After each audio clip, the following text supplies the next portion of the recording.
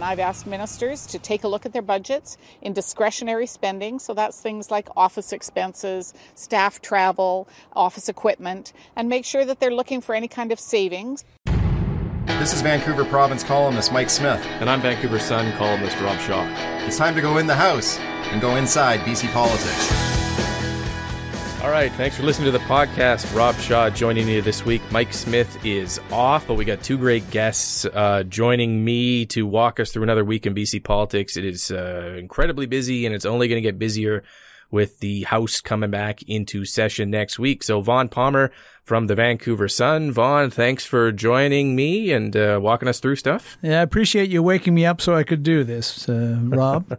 And McLean Kay from the Orca, first-time podcast guest, but you have your own broadcast, kind of video podcast with the moving pictures. Tell us a bit about the Orca and what you're doing there. Well, thank you, and also thank you for waking Vaughn up to do this podcast. Someone had to wake him up. The Orca, as of yesterday, we're 1 year old. 1 year of covering BC politics, business and history. And yeah, you're right. We do have a couple podcasts. The much better one is with Jody Vance and George Affleck, but I do one with Jordan Bateman and myself, BC Poly Hot Stove. We've kind of got a Ron McLean and Don Cherry vibe. And you can find you online, right? Yes, the orcabc.ca.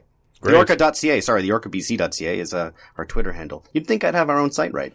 I'm sure you can Google it and find it. It's a great read. It adds to the spectrum of what's going on, and you guys are quite funny in your video podcast format there too. So encourage people to check it out. Thank you for coming and joining us this week. We got a lot to get through. You heard off the top there Finance Minister Carole James, who was saying that she has asked ministers to take a run at discretionary spending. And she mentioned office expenses, travel, equipment, that type of stuff. Vaughn, this fits into a larger theme that we've been talking about in the podcast for weeks now, which is the razor-thin provincial budget, the pressures on the finance minister to keep spending down. Were you A, surprised to hear this, and B, what did you make of the way she described it? Well, James scaled down her economic growth forecasts for the year fairly dramatically at the beginning of September. So in February, the economy was going to grow 2.4%, and she's now lowered it down to 1.7. She's also reduced the growth next year by 1.9. So that's a sign the economy's turning, things are softening, and she's now looking for discretionary spending. She said she's looking for about $300 million. That's the amount she took out of the contingency fund in early September to keep the budget in balance. So she's now trying to find that much discretionary spending, travel, office expenses, consultants, to put the $300 million back. This happens, the BC economy turns. It can turn fairly quickly. Government revenues can disappear fairly quickly. So this is often what we see, Rob. This is the first step. There could be more to come. Usually the next thing that happens is a little more severe, maybe a hiring freeze or something like that. The economy does turn quickly, but McLean, we heard in the last quarterly update, and we've been hearing from the finance minister that things are risky out there. And yet we also have one of the strongest economies in Canada. So how do you kind of put all that in perspective as to why government needs to be cutting back, do you think? Well, I mean, she's right. It is risky out there with things like Donald Trump and the instability of trade. Every time China and the United States enter into another phase of their dispute, it affects us here in BC. And I mean, this is true under any government. I will say, though, that I think the NDP realize that they cannot, under any circumstances, go into the next election with a deficit. The narrative of them inheriting the largest surplus in provincial history, and then whatever the reasons may be, you can set them aside. They don't want to be defending taking that to a deficit in just 4 years. It is a good point. We always view the economy as the NDP's Achilles heel, right? This idea that, well, they can't go into deficit because then the Liberals will attack them for being poor economic managers. We're in the middle of a federal election where the deficit doesn't matter a hoot. I mean, everyone's racking up a giant bill, but provincially, it's kind of a no-go zone. Although, I don't know, Vaughn, like, if this trend continues, do you think we do end up in a deficit, or do you think we end up in another round of program spending and the really kind of difficult spending cuts that impact services? Well, they've already increased the kind of spending that doesn't show up right away on the bottom line. And that is fairly large number of capital projects. So the money there is borrowed, and it's spread over a much longer period of time, creates a lot of employment locally. So I think that's the kind of stimulus you're going to see from them. I think agree with McLean. I think they'll want to show that they made every effort to keep the books in balance and only as a last resort go into deficit. And the other thing to remember is that the numbers we got at the beginning of September covered only the first 3 months of the fiscal year, April, May, and June. A lot of the forest and mill closures that have happened after that. So the impact of all that still hasn't worked its way through the economy and through the financial reports yet, although the finance ministry gets daily numbers and probably has a better sense, certainly, than we do.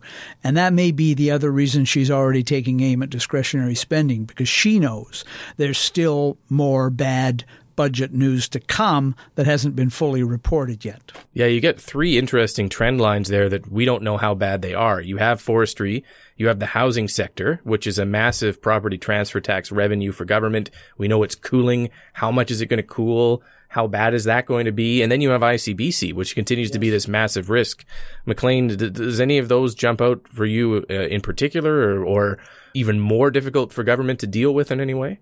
Well, yes, I would say ICBC. There is a lawsuit right now, I believe from the trial lawyers, and without getting into the details, should the government lose, apparently this would mean a $1 billion hit to the bottom line, on the government's books. That's deficit territory right there.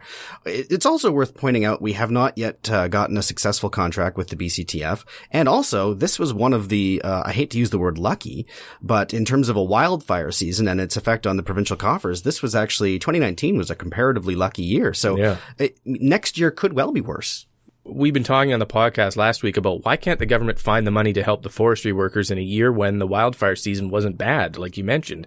And I guess one of the reasons is because they need all that contingency money on the books to help the budget stay balanced if the economy continues to worsen this year. They can't parcel out $60 million here, $50 million there. It's that thin, Vaughn. So if they add in $300 million, and let's say that the government gets $300 million back through these cuts, they end up with a $1.2-ish billion cushion with a contingency and forecast allowance on a $50 billion budget. Put that into perspective for us. Is that comfortable in any way for a finance minister? Well, it's better than being in deficit, but it is actually a fairly tight margin, especially since a couple of other things. They've already scaled down their economic growth figures for next year.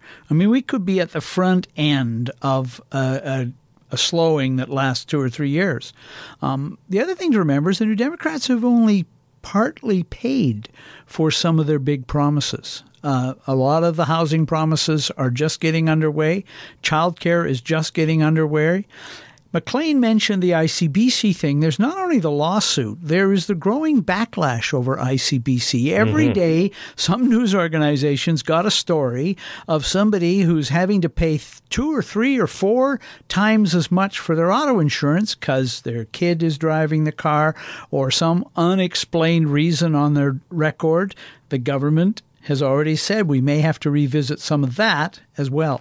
It's worth noting too. You make a great point, and that problem is going to continue because I think if the NDP had their perfect world, everyone's premiums would have changed on September 1st, and it would have been this big story, a big wave, and people would have been angry. But then it would have receded as people got used to it. The problem is people are getting their renewals every month from September on. I'm not till February. So you're seeing stories of people whose rates have suddenly skyrocketed. Those stories are going to continue indefinitely for the next year as more and more people meet their renewal month. The irony for ICBC is that they have argued that the way that the rates have been redesigned is actually revenue neutral. The savings that will keep ICBC from being the dumpster fire came on capping the minor injury claims for pain and suffering and limiting the amount of medical reports you can have in cases and things like that. So I think, the government slid in the rate redesign at the same time to get this all done. And we've always predicted that people are going to be more upset about the rates than anything else because they think they're all good drivers. They don't understand why young people should be penalized when they're learning. And that backlash, I think will persist, you're right, McLean, for quite a long time. This is just a political, just throw this out there. This is a political idea and tell me what you think about it. If the pressures on the provincial budget grow so much that the government does end up into deficit and the economy's slowing, is there any political value to the NDP to just go deep into deficit, to say, you know what, these are tough economic times. Why don't we execute our childcare plan or some other plan? We're already in deficit. We're going to spend to help you during economic times. If they get to that point, is there any more risk for the government to just start dumping in some of their programs and just continuing to deficit spend for a while? McLean, do you have any thoughts on that crazy idea? I'm going to say no. Okay. All right. The reason why is this. I think the NDP are smart enough to know that there's probably going to be some reversion to the mean in swing ridings. They're not going to sweep places like Burnaby and the Tri-Cities forever. And so I think there's a whole pile of moderate voters in this province who would not be enthused to see just sort of a warm embrace of deficits. The other thing about that is if you're going to go all in on project spending, it has to be something that everyone will see. You mentioned $10 a day childcare. That's great. Not everyone has a child at that age. So, right. I mean, they might agree with it on principle, but if they're not actually seeing it, I think if they're going to make political hay out of spending until the cows come home, it better be a cow that everyone sees in their backyard. Is there a cow? Is there such a magical cow, Vaughn, do you think? I think it would involve a major change of messaging from the government. The New Democrats in the 90s, at the very end, conceded that they needed balanced budget legislation and tax cuts. And they did it, but they did it so late that it was too late to save them. A lot of the people in this government went through that government. They know how dangerous politically that was. And I don't think they would abandon all of the things they've been saying about prudence and caution and everything else easily. I do think that they will try very hard to contrast themselves with the Liberals and suggest that the Liberals are the hard austerity party that's going to cut programs. But I think they're going to continue to make every effort to keep the budget balanced or close to balancing rather than abandon all that. Yeah, and Carol James has proven herself to be a very cautious finance minister so far. I mean, she's the one who's increased the contingencies and forecast allowances. She's built in a lot of wiggle room in her budgets to protect against things. So it seems hard to imagine her just throwing open the piggy bank. But okay, well, my idea went nowhere then. That's fine. That's fine. Like a lot of your ideas. That's Robert. right. That's right. We'll just cut that part out of the podcast. It'll never happen. Moving on. I guess it's no surprise, given what we were just talking about, that John Horgan, the Premier of BC, showed up at the Union of BC Municipalities speech for his speech during last week's long convention with no goodies in the goodie bag. He did not announce, unlike some former premiers, Gordon Campbell used to go to UBCM and dump avalanches of cash on people. Christy Clark, when she cared, did show up and do a George Massey bridge. And then later, I think figured that it was just a loss scenario to give the municipalities anything. So, but we kind of wondered with John Horgan, does he show up and do these big announcements? No. He did not. There was nothing in this very long, rambling, stand-up comedy speech that at one point took a long road down an anecdote about the Premier going to Fort St. James, betting on a chicken named Cisco, which he had inside information was actually a duck, turned out to be a chicken. Then he lost the chicken race, and then the chicken died, and he lost 25 cents. It was, as you put it in your column, Vaughn, surely the longest duck anecdote in the history of this or any other UBCM. But it was typical of the Premier's speech. It just kind of meandered a bit and I guess plays into his type as dad joke, Premier John Horgan. Vaughn, did you see anything in the speech that interested you at all? And B, after the speech, the Premier got asked a bunch of questions, one of which is an interesting quote when he was asked about why can the government not also fund the Rural Dividend Fund and the Forest Fire Relief Fund together? Why can't we have both? And his quote was, basically because we don't have the money. And he said, quote, "I'm not at all concerned that people would prefer to have everything right now. When I was a kid, I always wanted everything right now too. And I ended up turning out okay, even though I didn't get everything I wanted at the time I wanted it," which is a quote that has caused a few ripples. So both his speech and that quote, Vaughn, what jumped out at you there? So just before he spoke, the convention voted unanimously to get the provincial government to put back the money in the Rural Dividend Fund. It's a $25 million fund created by the Liberals, maintained by the New Democrats to allow local communities to diversify their economy. These are little places, under 25,000 population, First Nations communities, and they don't have a lot of other sources of money. Government took the entire $25 million and stuck it into this support package for forest workers who need the money. Okay, so the local community said, no, you got to find the money somewhere else. We don't have other sources for this. He ignored them. He didn't give them the money. Not only that, he made this comment that you just quoted at the end that suggested they were a bunch of ungrateful children who wanted too much under the Christmas tree and they were just going to have to wait for it. I think the message it gave to local communities was the wrong one.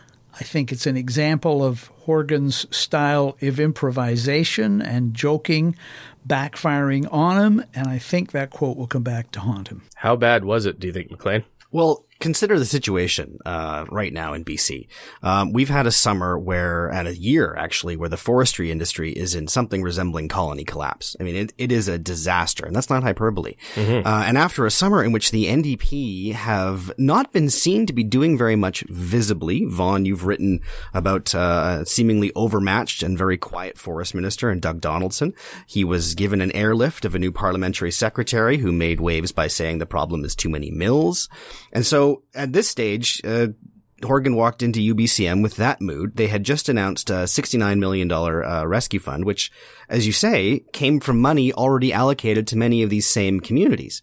I mean, imagine that sting. You're facing an existential crisis in some of these communities with the closures of these mills, and the money isn't even coming from a part of the province that is less affected by industry collapse.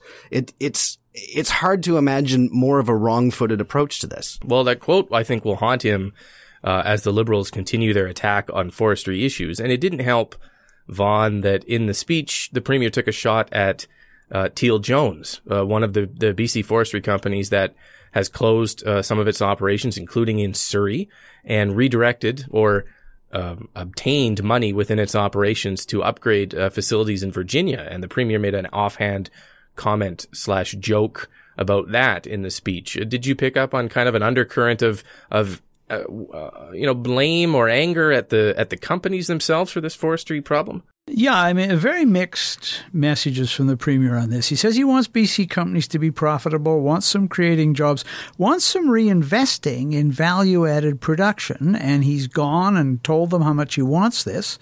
And then he takes a shot at companies for investing elsewhere. Well, Teal Jones is a BC company based in Surrey. It's been around since the end of the Second World War. And look, they have taken a huge risk and bought some mills in the United States that were very marginal. And they've invested in them, not with their profits from BC, but because they're a company that's determined to expand and be productive. They're investing $40 million Canadian in Virginia in 2 mills because they can make money there. They've shut down operations in British Columbia because they can't make money here. And the Premier can interpret it any way he wants. He says it's hard to hear that message. Yes, it is, but you should listen. They're perfectly willing to continue their operations in British Columbia. They've got 1,000 employees. Mills, at least one, is in an NDP riding. Give them a chance, but go and talk to them about what it would take for them to make money in British Columbia. I continue to wonder anyways why the government doesn't listen to that part of the forestry sector. I mean, and I wonder why they didn't listen to some of the workers as well, especially the steel workers who had lost their jobs, who certainly was coming to government with some type of ask. We have speculated on the podcast in the past it's because these are simply, with the exception of the Surrey closures by Teal Jones, mostly these mill closures are in interior northern ridings that the NDP do not control, have no hope of winning, don't listen to the MLAs who are Liberals who are from those ridings, and are blind and deaf to the issues in those communities and kind of don't want to hear it. McLean, do you think that factors into comments like the Premier taking a run at Teal Jones in his speech? You know, I hope not, although I suspect you're right. It's a pretty cynical worldview but to suggest that these mills are kind of the anti-Bombardiers. They're not in swing ridings they don't have to politically fight for. And so, the $69 million package was announced after the Teal-Jones announcement that affected Surrey and Maple Ridge.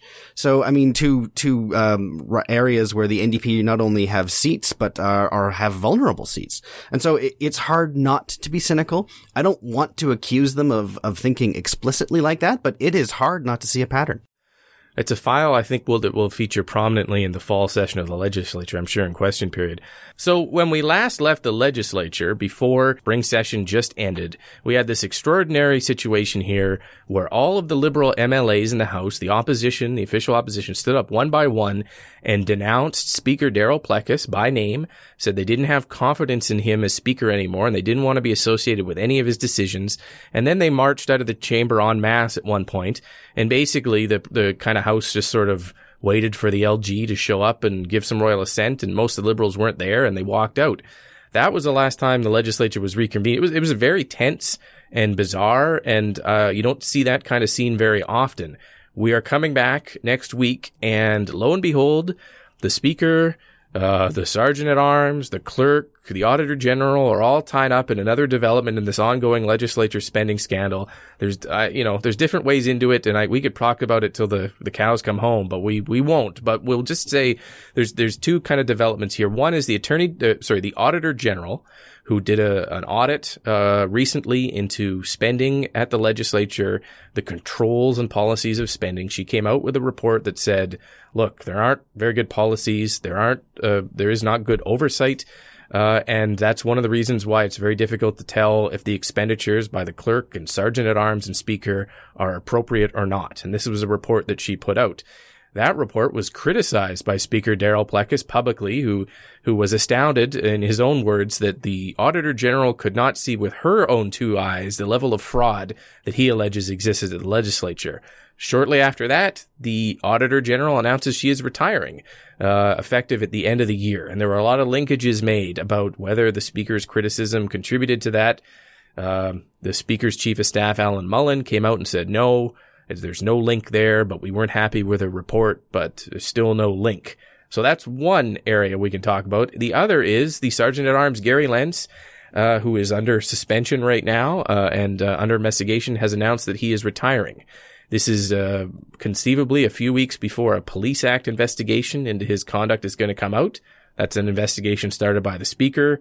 He has been cleared of workplace wrongdoing by the former Supreme Court Chief Justice Beverly McLaughlin in her report a few months ago, but he is also still under police investigation for some unknown allegations, of which we don't totally know. So there are two developments there. They may or may not be linked. They may or may not be anything.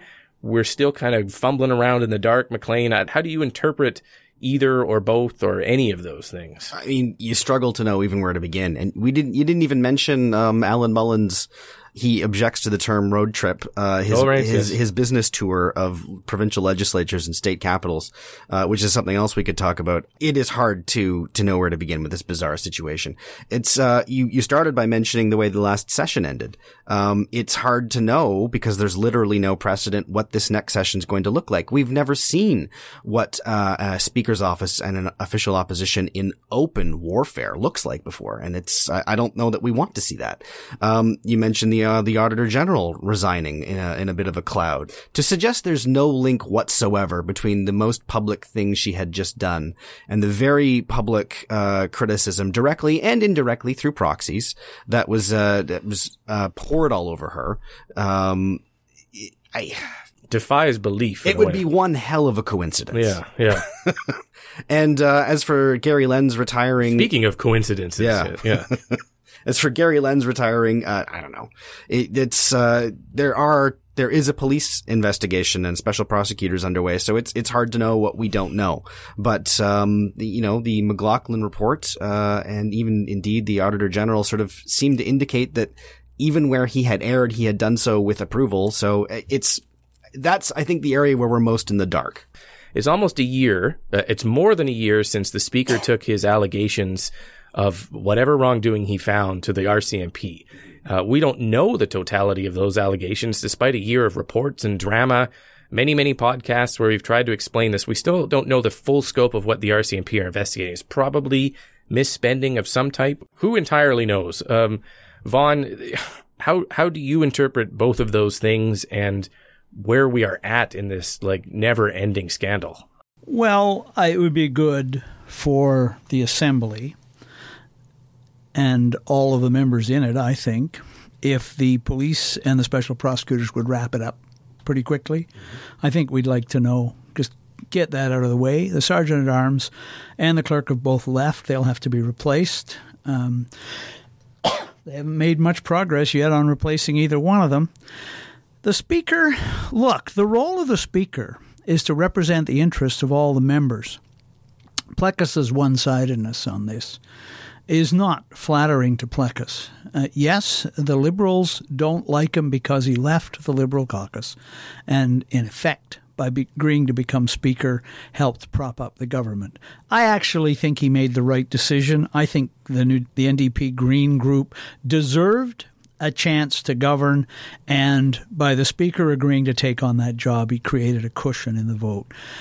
Some of his conduct since then, look, he clearly did, as an outsider, find some evidence of a significant abuse in spending and a culture of entitlement at the legislature, and he cracked down on it. That's the good thing you can say about it.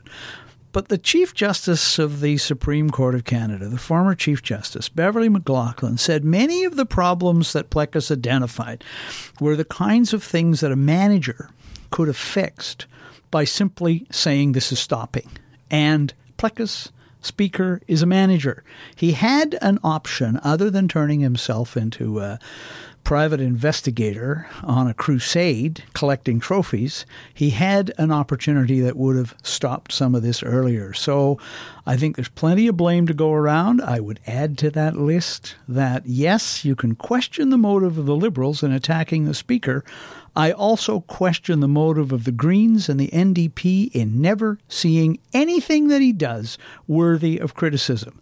As long as he provides them with their side and their balance of power, they don't seem to give a damn what he does. So, as I say, there's plenty of blame to go around. And that, in a nutshell, is why nothing ever gets fixed here. I mean, we get reports from the Auditor General, from other people who say there's all these problems. There's a combination of political axe grinding, political agendas going on, and also a persistent theme in all of this for years now has been an unwillingness by MLAs of all parties who are supposed to be overseeing this place to roll up their sleeves, get their hands dirty, have meetings, keep on top of what's happening here. I'm not sure whether it's laziness, and I think it's actually more political sensitivities over lots of the issues that MLAs have to grapple with when they run the legislature. Things like their own salaries, their own expense accounts, their own IT and what kind of phones they get, their own constituency allowances. Those are no-win situations for them. The publicity on covering those issues blows back on them. No one wants to look like they're giving themselves more perks or a raise. So they choose not to have these meetings with any regularity. And the building drifts, and it drifts. More and more power gets centralized in the staff who are here, who are accountable to no one. And then we end up in these kind of situations where we're in. I don't know, McLean, do you have any confidence that we are in any way creating a culture here that's going to, let's say we fix all these problems with a bunch of new policies, right? We plug the holes. Do we have any ability here at the legislature by the parties to work together to keep on track of this, to monitor things, what do you make of the culture of just kind of running this building? Well, I think there's every opportunity to improve it. I think that I agree with Vaughn that the one good thing you can say about what Daryl Plecas has done is he's kind of shone a spotlight on exactly what you just described, this kind of culture where the MLAs, they didn't really want to be doing all that kind of, that grunt work. They do work really hard, whatever you think of politicians. And this had to be some of the most thankless committee work imaginable. But what I also think that an improvement is going to take time to recover, because what the Speaker has also done is something approaching a massive and at times hysterical overcorrection of some of these things, which is why we have a report from him, which included, among other things, a line-by-line item refutation of a dinner that Gary Lenz's wife may or may not have eaten on one night. And he had his investigator contact the restaurant to see if they had any items that approximately matched the price point. I mean, if this is the kind of minutia that we're expected to be looking at, then yeah, I think is going to take a couple years of breathing room, and a cultural correction and improvement here will probably happen after the next election. It's brilliant modern politics in a way, because people get so upset over the $16 glass of orange juice. They get so upset over little items of misspending that they can relate to their own personal lives. And they don't blink an eye at a $300 million, internal government cut to services to try and keep the budget balanced. And I guess that's why the Plecas reports so far have been very successful, because they've itemized things like the cost of little jade bears that are gifts, or the costs of cufflinks, or the costs of suits and Bose headphones, and things people can relate to. And they go, I want Bose headphones. Why can't I get Bose headphones paid for by, why are my tax dollars? And they get outraged, and the outrage may be disproportionate to, the HR reaction that would be in a normal workplace for something like that. Maybe that's part of it. But I don't know, Vaughn. Do you think we are in any way advancing in this file to understand or make things better? Well, you and I have been writing about this for a long time. I got wind back in 2011 that the then Auditor General, John Doyle, had blown the whistle on spending at the legislature, produced a report. They sat on it for almost a year until finally they got tired of answering questions from me and other reporters about where was the report. And Doyle threatened to release it, whether they put it out or not, and they put it out. And the great line from John Doyle was that if the accounts were in such a mess at the BC legislature that if it were a public company, it would be delisted on the stock exchange. The Vancouver Sun ran on its front page a picture of every single MLA. This is in the summer of 2012, trying to shame the lot of them into cleaning up their act. Well, they started, but it's 7 years later and there are still problems. So, yeah, I think the politicians have a lot to answer for on this one. The Auditor General pointed out last week the way they spend money at the legislature on travel and expenses and things. No deputy minister could get away with this. The ministries were cleaned up back in the 1970s after some scandals involving cabinet ministers. So there is no excuse for this going on. And the finger pointing that goes on between the two parties, or the three parties on this, there's no excuse for. And I have to say, because of the Speaker's one-sidedness and the way he seems to be more interested in collecting trophies than in actually fixing things, hasn't helped it move forward.